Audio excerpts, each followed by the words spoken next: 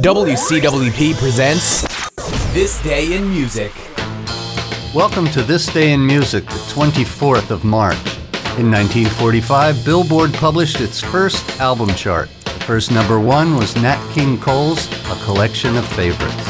Ever do the Freddie? In 1965, Freddie and the Dreamers released their song, Do the Freddie.